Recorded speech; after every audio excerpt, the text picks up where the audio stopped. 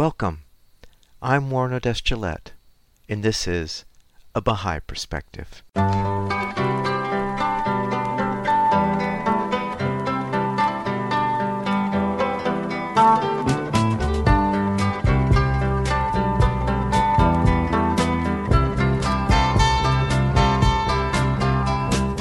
Welcome to A Bahá'í Perspective. I recorded an interview with Winnona Merritt on July 19, 2022. Winnie grew up a poor northern girl who married into a well-to-do southern family and started raising a family in the South in the early 60s. Before becoming a Bahá'í, she was involved in promoting racial justice in her own small way. After becoming a Bahá'í, her vision broadened and she and her husband moved to Barbados and lived there for 12 years. Ironically, it was her husband who studied agriculture in college, but it was Winnie that became the self-taught agriculturalist, helping the agricultural efforts in the Caribbean islands, as well as in the States. She recently published a book, Food, Farmer, and Community, Agriculture and the Reconstruction of the World. She explains how agriculture is fundamental to a stable society. I started the interview by asking Winnie where she grew up and what was religious life like growing up. I was born in the Depression in 1937 to the small town in the middle of New York State in the Finger Lakes area. It was surrounded by dairy farms, but my parents worked at the Smith Corona typewriter factory in town. And when I was about 5 years old, it blackened its windows and began tooling infantry rifles for World War II. And I didn't understand what had happened, but when the news came on the radio, my father became very tense. He was an older man, but he could see that it wasn't going well and he would eventually be drafted, which was true. Our town was separated. Religious life was separated into maybe 6 Protestant churches and a Catholic congregation. And, well, my mother took us to the Methodist church. My father didn't go until he was an older man. When time came for our high school graduating class to have their baccalaureate service, we Protestant kids had a separate one. It was a multi-faith baccalaureate service. And then the Catholic friends were required to go to their church. But most of those Catholic graduates skipped that service and joined us. That event solidified my growing thought that there's just one God and many paths that lead to that Creator. And it was decades later that the Baha'i statement, "The earth is but one country and mankind its citizens," struck a chord in my heart. And that led me to investigate the faith. Winnie, what was your spiritual journey that actually led you to becoming aware of the Baha'i faith? Well, when I was at Cornell, I was really troubled about religion and looking for one that had diversity in its congregations and acceptance of all people. I was in the Methodist Youth Fellowship there, asking questions like, what happens to all the people who've never heard of Christ? If God created them, does he really condemn them for not knowing Jesus? And, well, my soon-to-be Methodist husband was there searching too. He was just out of the Coast Guard and from a moderately wealthy Southern family, I being from a fairly poor Northern background. I was an outspoken Yankee girl. And my family struggled to make ends meet. So it was a culture shock to marry into the South. I'm going to get to how it led me to be a Baha'i, but it was a journey. We went back to his small town in North Carolina. There I encountered segregation and began the journey of understanding systemic racism. It was 1957, just a couple of years after the 1954 Supreme Court decision that declared that separate but equal was not valid and integration had to happen in the schools. Well, we newlyweds were active during that period. I'm saying active in civil rights, but it was low-key. Small town, family who helped founded the town, trying to be wise. We took our children to the family's all-white Methodist church. We worshiped occasionally with the all-black congregations. But it was a fine line to try to walk between family loyalty, and not all of those were racist as such, but small town, as you might have guessed, being loyal to our convictions that racism was wrong. So one day, while I'm meeting with my integrated Girl Scout troop, I came upon a picture of Buddha and of Christ in the Sunday school room of another congregation. And there was a big red X mark on Buddha's belly. Well, it was so blatantly offensive to me that, together with some other circumstances, I began to search for a more inclusive belief system.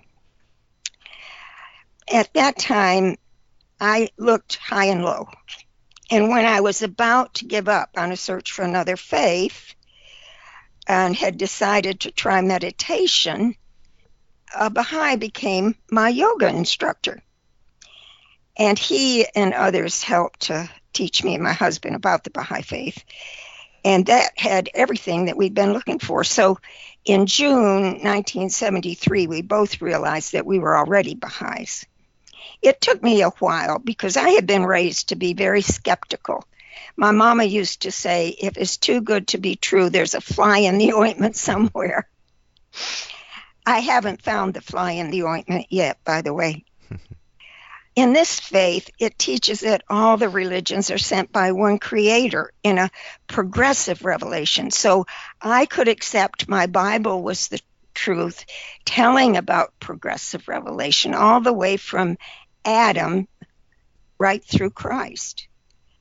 And that his messengers arise over the ages to lead the people at different times in history and in different places around the globe.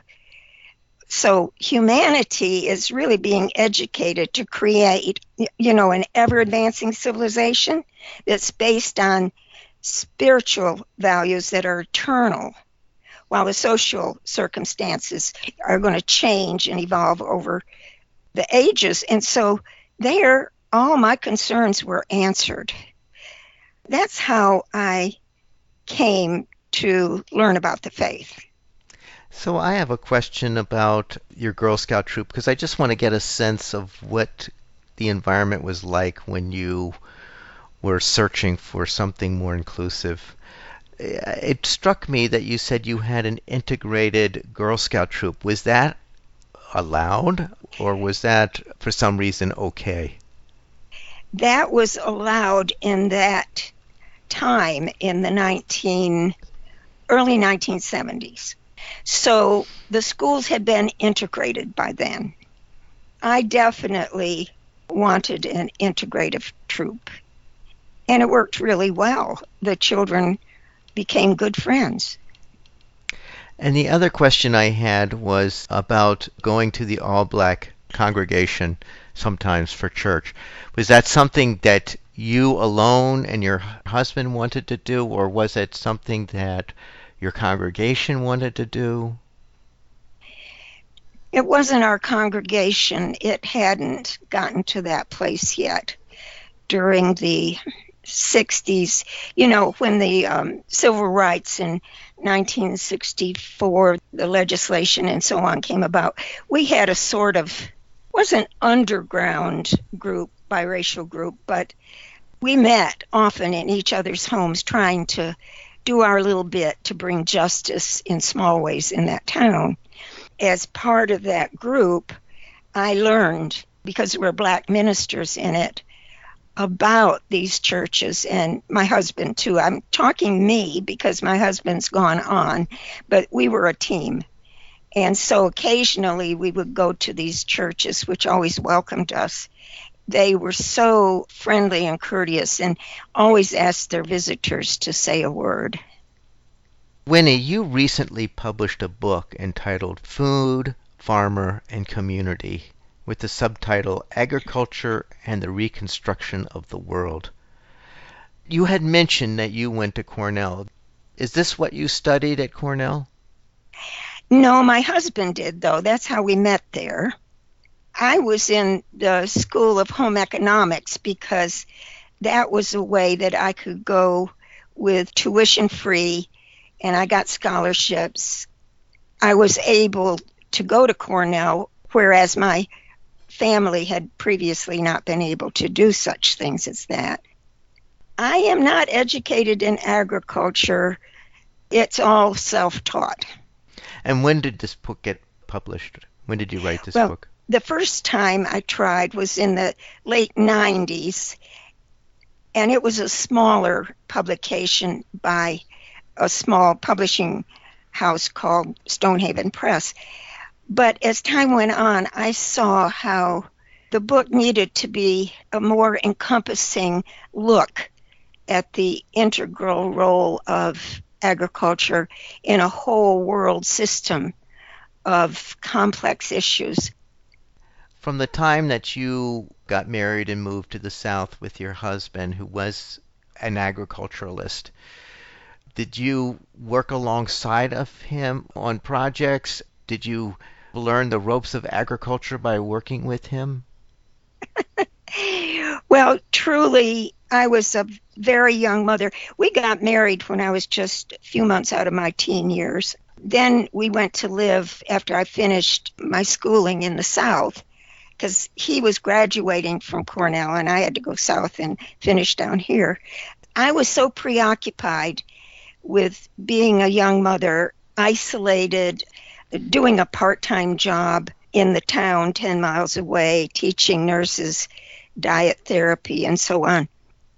My involvement was watching him and how many hours he had to spend working on equipment, for instance, and how harrowing our finances were. Truthfully, my education in agriculture started with my father and my grandfather and uncles. On the orchard itself, I was not out there in the field every day. I would be now that I understand more, but in those days I was not.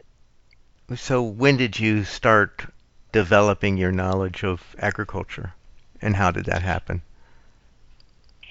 Well, it really started on my own homestead with my parents.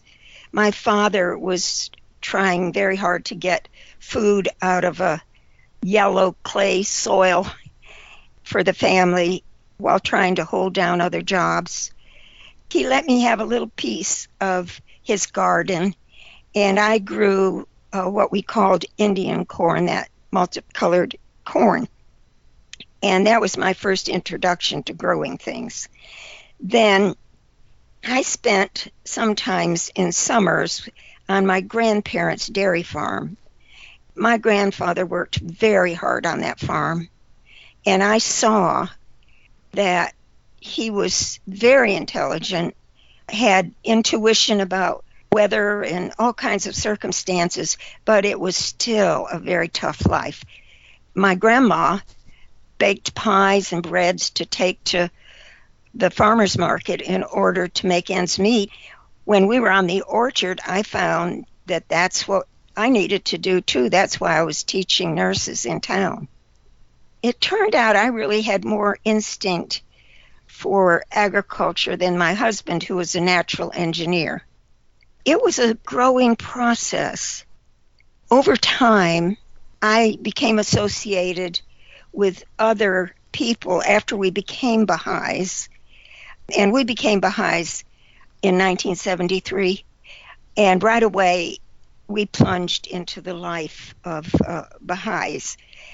In that work, I met friends who were very interested in agriculture and felt that it was not understood by other Baha'is how important it was. we tried our best to promote it in places like at the Rabbani Trust Social Economic Development workshops in Orlando in the 90s. One of my friends published a short compilation. We got involved with the Association for Baha'i Studies early on in the early 90s, late 80s maybe. When my husband and I moved to Barbados, I really became an advocate there because I was not only teaching the importance of agriculture, I was actually working in small programs around the Caribbean in growing food in tires, which I'm an organic gardener. I had taught organic gardening in the community college in North Carolina. I was not attracted to this, but his boss was doing it. Tires in that small island were a real problem. He couldn't go one time to another island, Anguilla, very small, 3 miles by 6 miles, to do some teaching of growing things in tires. The university's women were sponsoring this trip, and he asked me if I would do it. By then, I actually was satisfied that growing things in tires, the most danger was from the outside of the tire.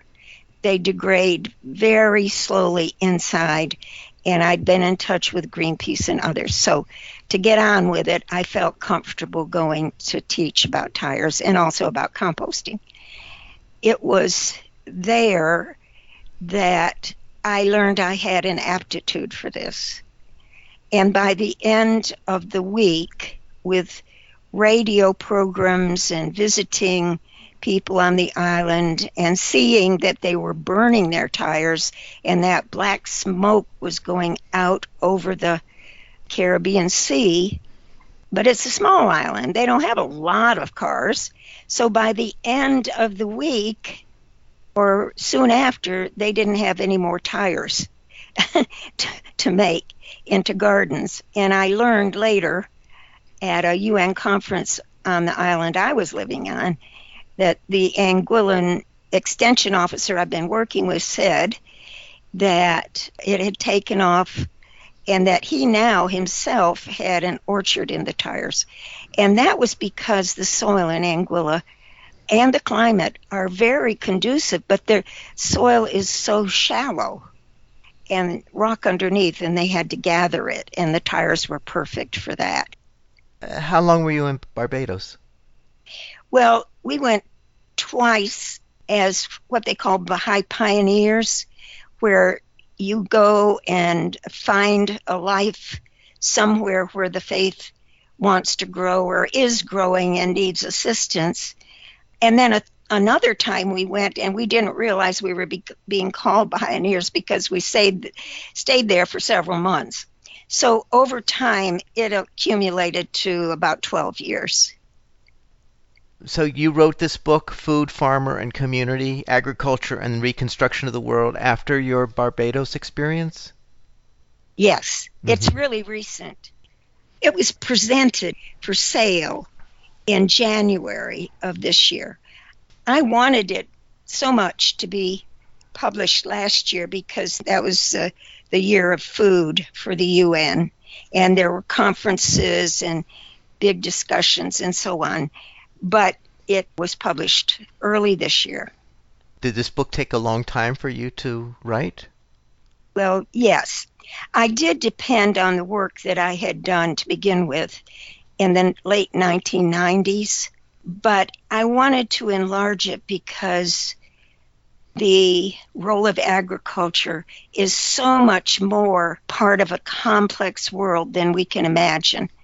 I wanted to include resources and texts that I had not included in the first one. So this one has documents from the Baha'i international community to the world about agriculture and food and so on, as well as documents from our governing body of the world, which is the Universal House of Justice.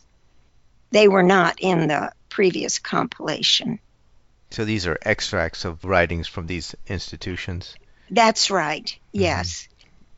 Always included were the writings of Baha'u'llah, the founder of the Baha'i faith, who we believe is the messenger of God for this day, and of his son Abdu'l-Baha, who was very knowledgeable about agriculture, of Abdu'l-Baha's grandson, Shoghi Effendi, who became the guardian of the Baha'i faith after his grandfather passed on. It's an interesting subtitle, Agriculture and the Reconstruction of the World. What is meant by the reconstruction of the world in that subtitle? Well, it comes from recognizing, as Baha'u'llah did, that the world's in great desperation. The principles of the administration of our human affairs have been lost in a disintegration of what we used to think was an orderly world. His words show that we have to pay special regard to agriculture, even above other very important things that have to do with governance of the world. If we're going to pay attention to getting a more peaceful, unified world, we've got to realize that our way of governance is not working, that our way of economics is not working, that our spiritual life certainly needs buttressing. And so in a tablet he wrote to a king, he said essentially that agriculture had to take precedence over these very important endeavors of striving for peace and for a common language that would unify and for promoting unity by developing good qualities of character and for educating the world's children. So it's stunning to see that he says a just and unified society relies on the farmer, that essentially the farmer is the first active agent in our body politic. Why is it that agriculture seems to be the foundation for the reconstruction of the world? Well, if we don't eat, we don't live, do we? And many wars have been fought because of needing land for agriculture. Many of the injustices in the world have to do with displacing the farmer from his land where he grows food. One of the reasons that I really, really wanted to write this book is the growing terrible food insecurity that we have today. In fact, the news these days is that 25,000 people die of starvation and related factors every single day in this world. And a primary place is Africa. Now, why does a population that understands agriculture be starving to death? Well, it's all related to many factors, but one of them is drought, brought on by what is now well-documented climate change. And why is that going on? Because the world is not recognizing how intertwined we are in our well-being, and that we are not cooperating and being reciprocal. Those of us who have more wealth are very focused on our material well-being, which means we love to drive cars that use fossil fuel. We love our material goods that depend on fuels, all of which put carbon in the atmosphere, make it heat up. And now, even the more wealthy countries are having fires because of this climate change and the dry air. We are learning very quickly, I think. I hope we're learning that we've got to do something about governance, because if we don't control ourselves, then we will not have food to eat, and more people are going to starve. It's already happening. I want to get back to the way you felt in the 60s with the racial condition that you experienced in the South. I'd like to hear more about what your thoughts are about where we are today in regards to racial justice and what challenges still lay ahead for us based on your perspective from when you were aware of this issue back in the 60s. In the 60s, in that small North Carolina town, my first child was 5 years old, born in 1960, just after the poverty program comes in to our couple of county area. We needed to have a Head Start program.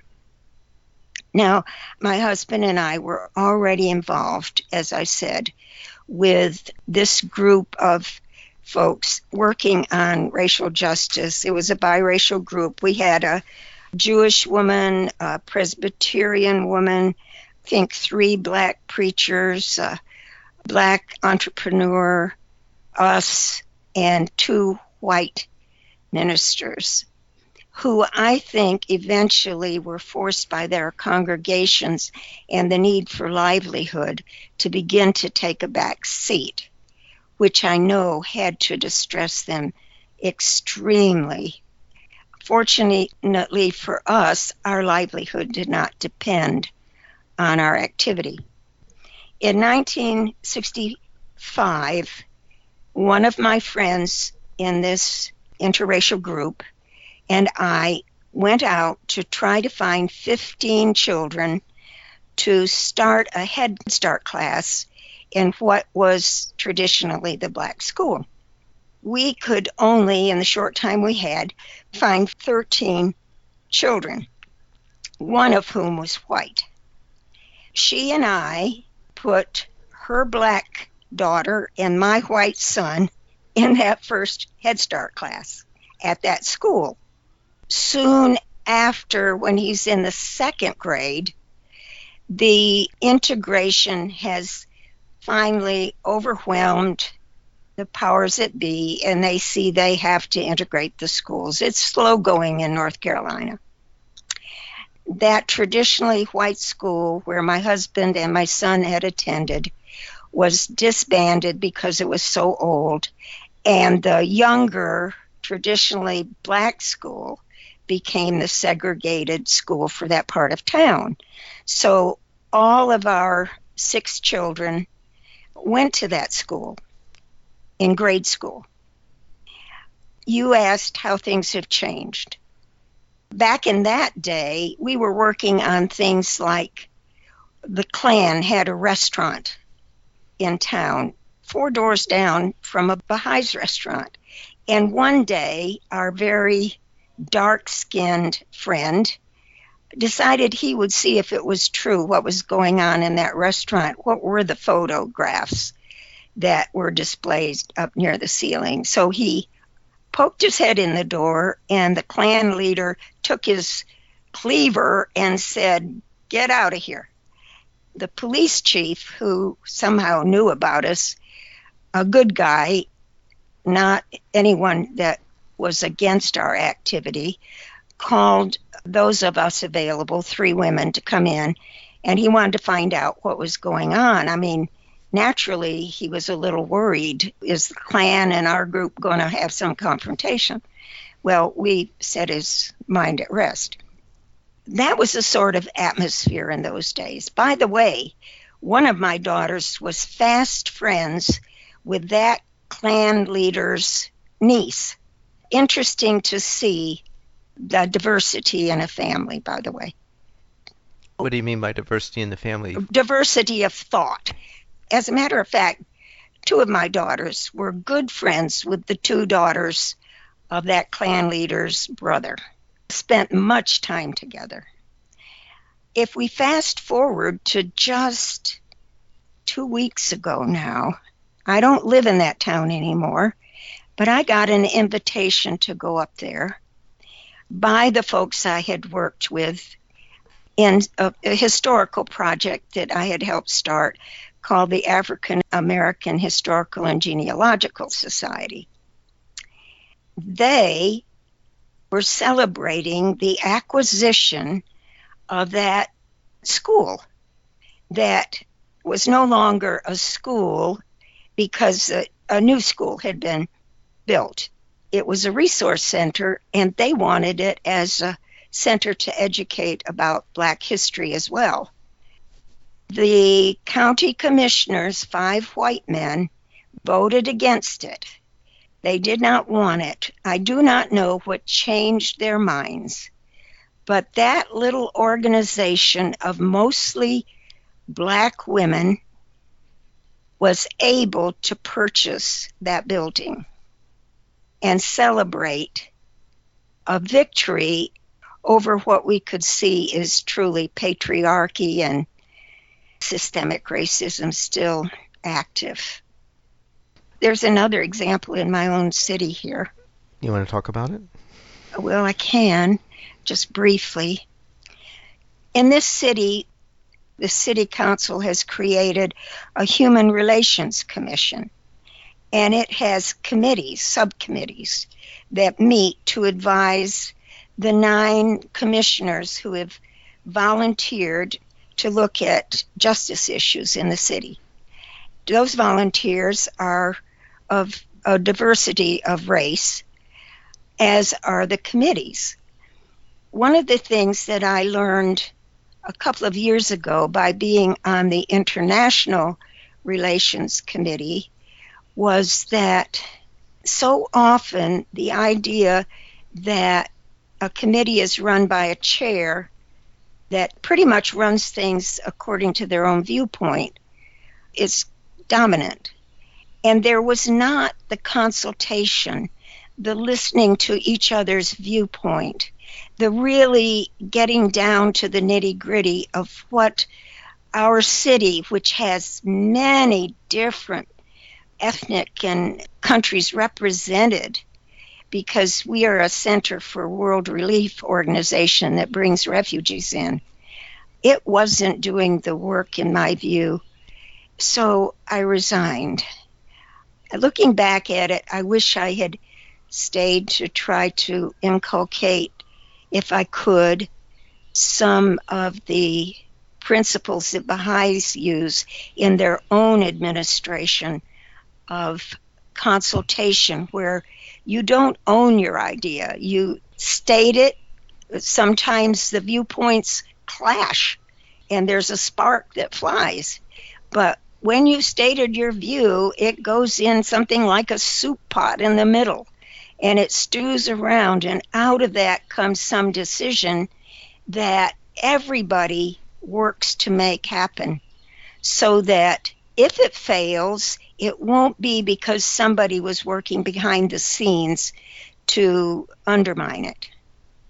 So now, a few years later, there is a social justice committee, which I am working on, volunteered for, and hope that our Black chairman, who's on the Human Relations Commission, will understand consultation better, and it appeared at our first meeting that he does. Also, at the same time, a group of us have started an inspirational citywide gathering every month to try to bring the different faiths together to work on racial justice. Similar to what you're doing in that arena, the Baha'is have a community building initiative that involves people of all faiths and no faiths. Can you describe this community building process for us? Well, it's bringing people together in neighborhoods. It usually starts at a grassroots level. What it is aiming to do is to bring people together to become friends, to really know each other, listen to each other, respect each other's viewpoints, to help us I guess you could say the words, read our own reality. I live in I guess you would say, moderately low-income neighborhood with a variety of races and ethnic backgrounds. Now with the virus, I'm not able to have the meetings that I used to have in this neighborhood, which were devotional gatherings where you could bring people together and pray and talk about their personal concerns. It's a different time frame right now. What I hope to do is, when the hot weather finishes, to go out in the yard and begin to see if people want to come together and get acquainted. In the meantime, across the street, I've gotten acquainted with one of the soldier boys of that awful war in Africa, the child recruits. He's now an adult man living here, worrying still about his family in Sudan. But we have become friends. I take him vegetables and flowers, and just 2 days ago he brought me organic carrot juice. Next door neighbor is African American. He and I are good friends over the fence, and we help each other out. I deliver food and things to the children next door. I just did it today. They love my flowers too. They're a family from Central America, and there are two families from other countries in Central America across the street that I deliver food to. So it's a somewhat transient neighborhood. So my African American friend is the one that knows me the best and that we have been friends for a long time. That is the beginning of what I hope will be a community that, if dire circumstances happen, we will come together because we will know each other, care about each other, and take care of each other. That's what community building is. And around the world right now, Baha'is everywhere are having conferences where we are inviting friends to collaborate with us on this process. Many of them already know how to build community, but it's not necessarily a multi-faith, multi-ethnic, multiracial community. Those are some of the efforts that are going on in community building. And I think Abdu'l-Baha told us that if we're going to advance in society, we have to have cooperation and reciprocity. That starts on a very personal, local level. What direction do you think your life would have gone in if you had not found the Baha'i faith? In the 1970s, my beloved Blue Ridge Mountains that I looked out on from my back door, where our orchard had been, were being bought up by the mafia. And our government was in trouble, big trouble, because of Watergate. I was getting severe headaches because the pollution of the cities was driving up against the mountains, and I was breathing polluted air. All of those things made me very troubled. I was raising a young family. I wondered if God had left us alone. That was part of why I went looking. But in the meantime, I got an ulcer.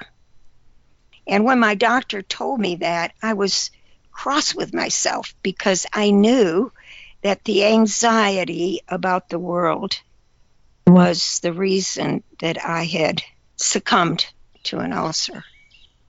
I don't think, if I had not found the Baha'i faith, that I would have developed a multitude of skills, too, that by going pioneering, initially by working on racial justice in the U.S., I wouldn't have developed those skills. I did little puppet shows with friends when we had international potlucks at that little town in North Carolina, and we invited a diversity of the population, and we did the puppet show for the children.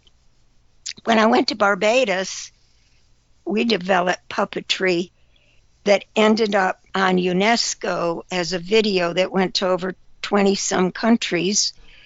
We created 20-foot puppets for a UN conference in Barbados that was in the NGO area, where they're talking about the virtues needed for sustainable development. I did radio, things that I never would have thought of if I had stayed in the States. Winnona, who would you say have influenced you most in the direction in which your life work has taken? The word most, it presents a difficulty because I'm surely going to leave somebody out, because multiple influences have shaped my commitments.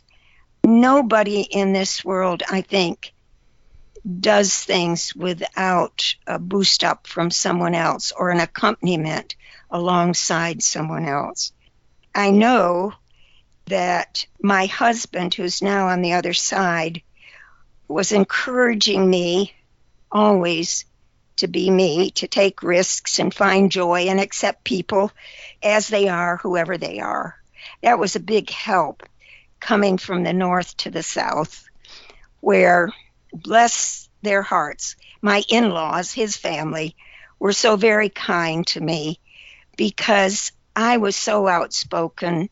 I did not fit the culture, and yet they accepted me, loved me, and gave me a more wise view of how I should achieve things that I hope to have an influence on. Our children today are such a help to me. They advise me, and I think since I'm an older person, in some ways they've taken on parenting me, which I welcome, because they have a view that I was not trained in when I was younger. They know the world in a way that I don't know. They help me stay healthy, safe, and encouraged. My father loved nature and animals and trees and growing food, so he influenced me. And my mother also loved growing things, but she was so much about the underdog, she called it. So she got very upset with the population in our small town during and after World War II, because they were bigoted against the Jewish refugee doctor who had come to town to take the place of our own two doctors who'd gone off to war. Here he was coming to help our health situation in the country that his own country was at war with, and yet they were not friendly. My mother was very upset with that. His daughter, Heidi, became my dearest friend.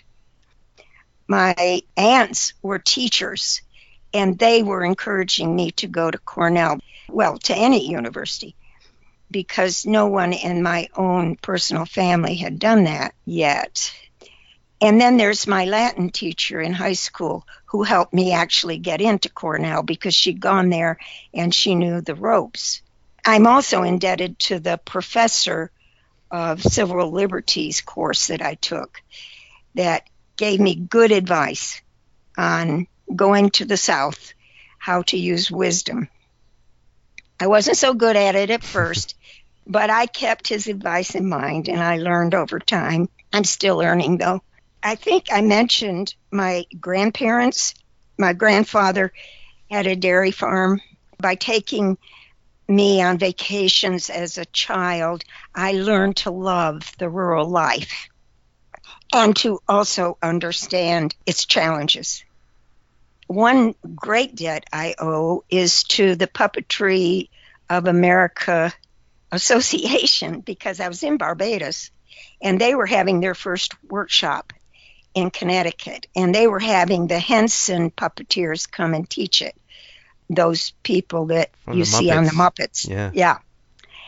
The man at the UN I was working with for UNESCO said, "Why don't you apply?" I was terribly intimidated. I had just finished that video there, but I wasn't trained, and this was to be television puppetry. Well, I was already doing television puppetry in my own simple way.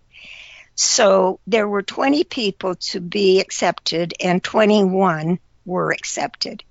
And I really feel I was that one, the outlier who was doing puppetry in another country, trying to teach virtues to children. They are such humble people, so giving and generous. I also have to pay tribute to all my friends who are interested in agriculture and the Association of Baha'i Studies and the Baha'i Publishing Trust in the United States who took an interest in this compilation. I'm so very grateful. And there's so many more people. I know I'm leaving them out. That shows how you never do anything without help from other people.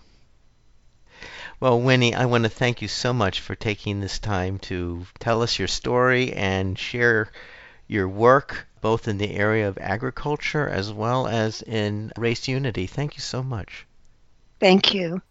I hope you enjoyed that interview with Winnona Merritt, community builder and self-taught agriculturalist who published her recent book, Food, Farmer, and Community: Agriculture and Reconstruction of the World. You can find this interview and other interviews on the website abahaiperspective.com and on the YouTube channel, A Baha'i Perspective. You can find the podcast on Spotify and iTunes. For information specifically on the Baha'i Faith, you can go to the website baha'i.org, or you can call the number 1-800-22-UNITE. I hope you join me next time on A Baha'i Perspective.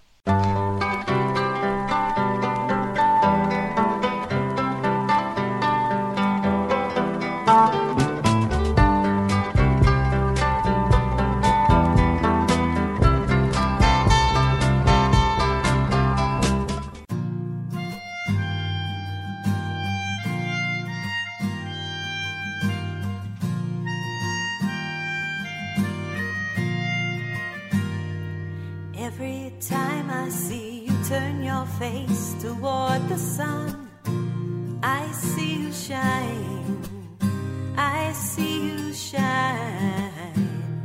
And every time I see you use your own two hands to serve, I see you shine, I see you shine. And through your kindness and your mercy, I am struck by the sight, and I wonder where you get your strength, your will to sacrifice. Then I see the shadows disappear and faces become bright, because you shine, because you shine. And say, let your actions day by day become beautiful prayers. Let your actions day by day become beautiful prayers. Let your actions day by day become beautiful prayers.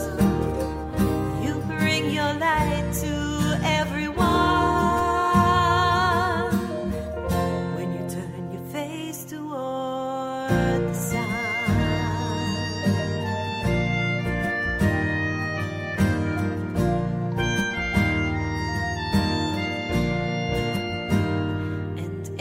Time I hear you sing the praises of everyone, I see you shine, I see you shine. And every time I see you treat your enemies with love, I see you shine, I see you shine.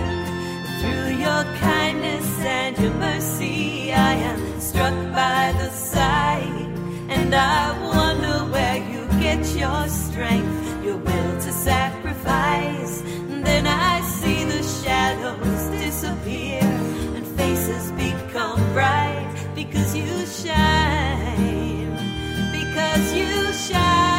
and say, Let your actions day by day become beautiful prayers. Let your actions day by day become beautiful prayers. Let your actions day by day become beautiful prayers. You bring your light to everyone when you turn your face toward. Let your actions day by day become beautiful prayers. Let your actions day by day become beautiful prayers. Let your actions day by day become beautiful prayers.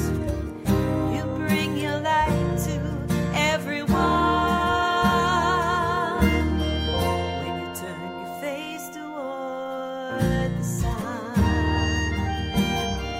When you turn your face toward the sun. Turn your face toward the sun. Towards the sun.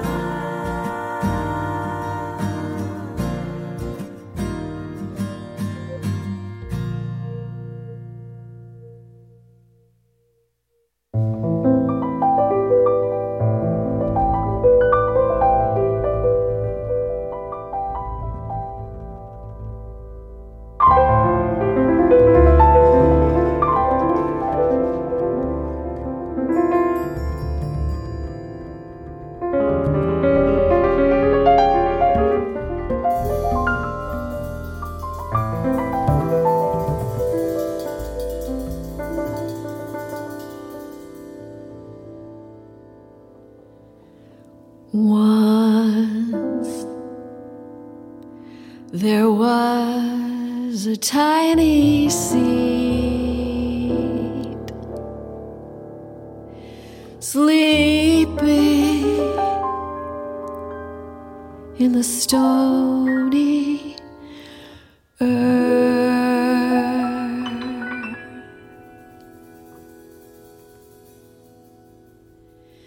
Deep in a dream, she cried and stretched till the moistened shell of her casing burst.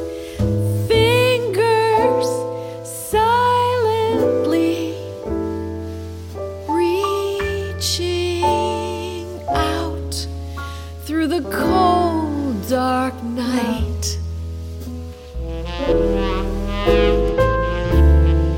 Aching and yearning, groping and burning, till she burst through the dark to the blazing light. Tree of peace, you may be just a sapling now,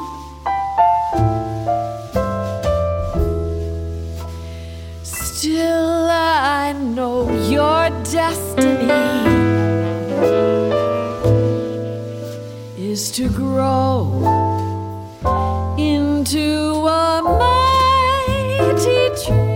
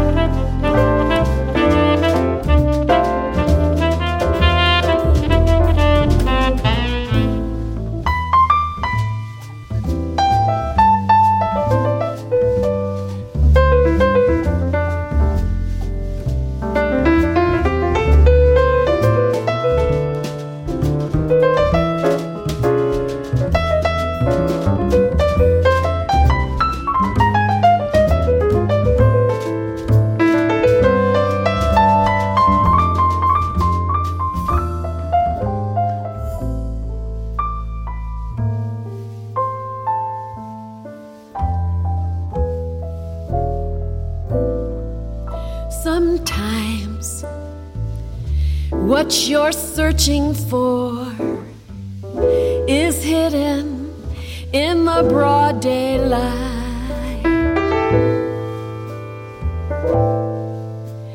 Seeds of hope, seeds of peace, springing from the darkest night. Women rising from their bondage, nations daring to be free, peoples and races from different places learn to live in harmony. Tree of peace.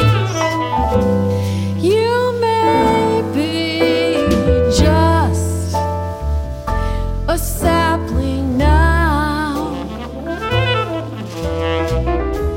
still I know your destiny is to grow into a mighty, is to grow into a mighty, is to grow into a mighty, grow into a mighty.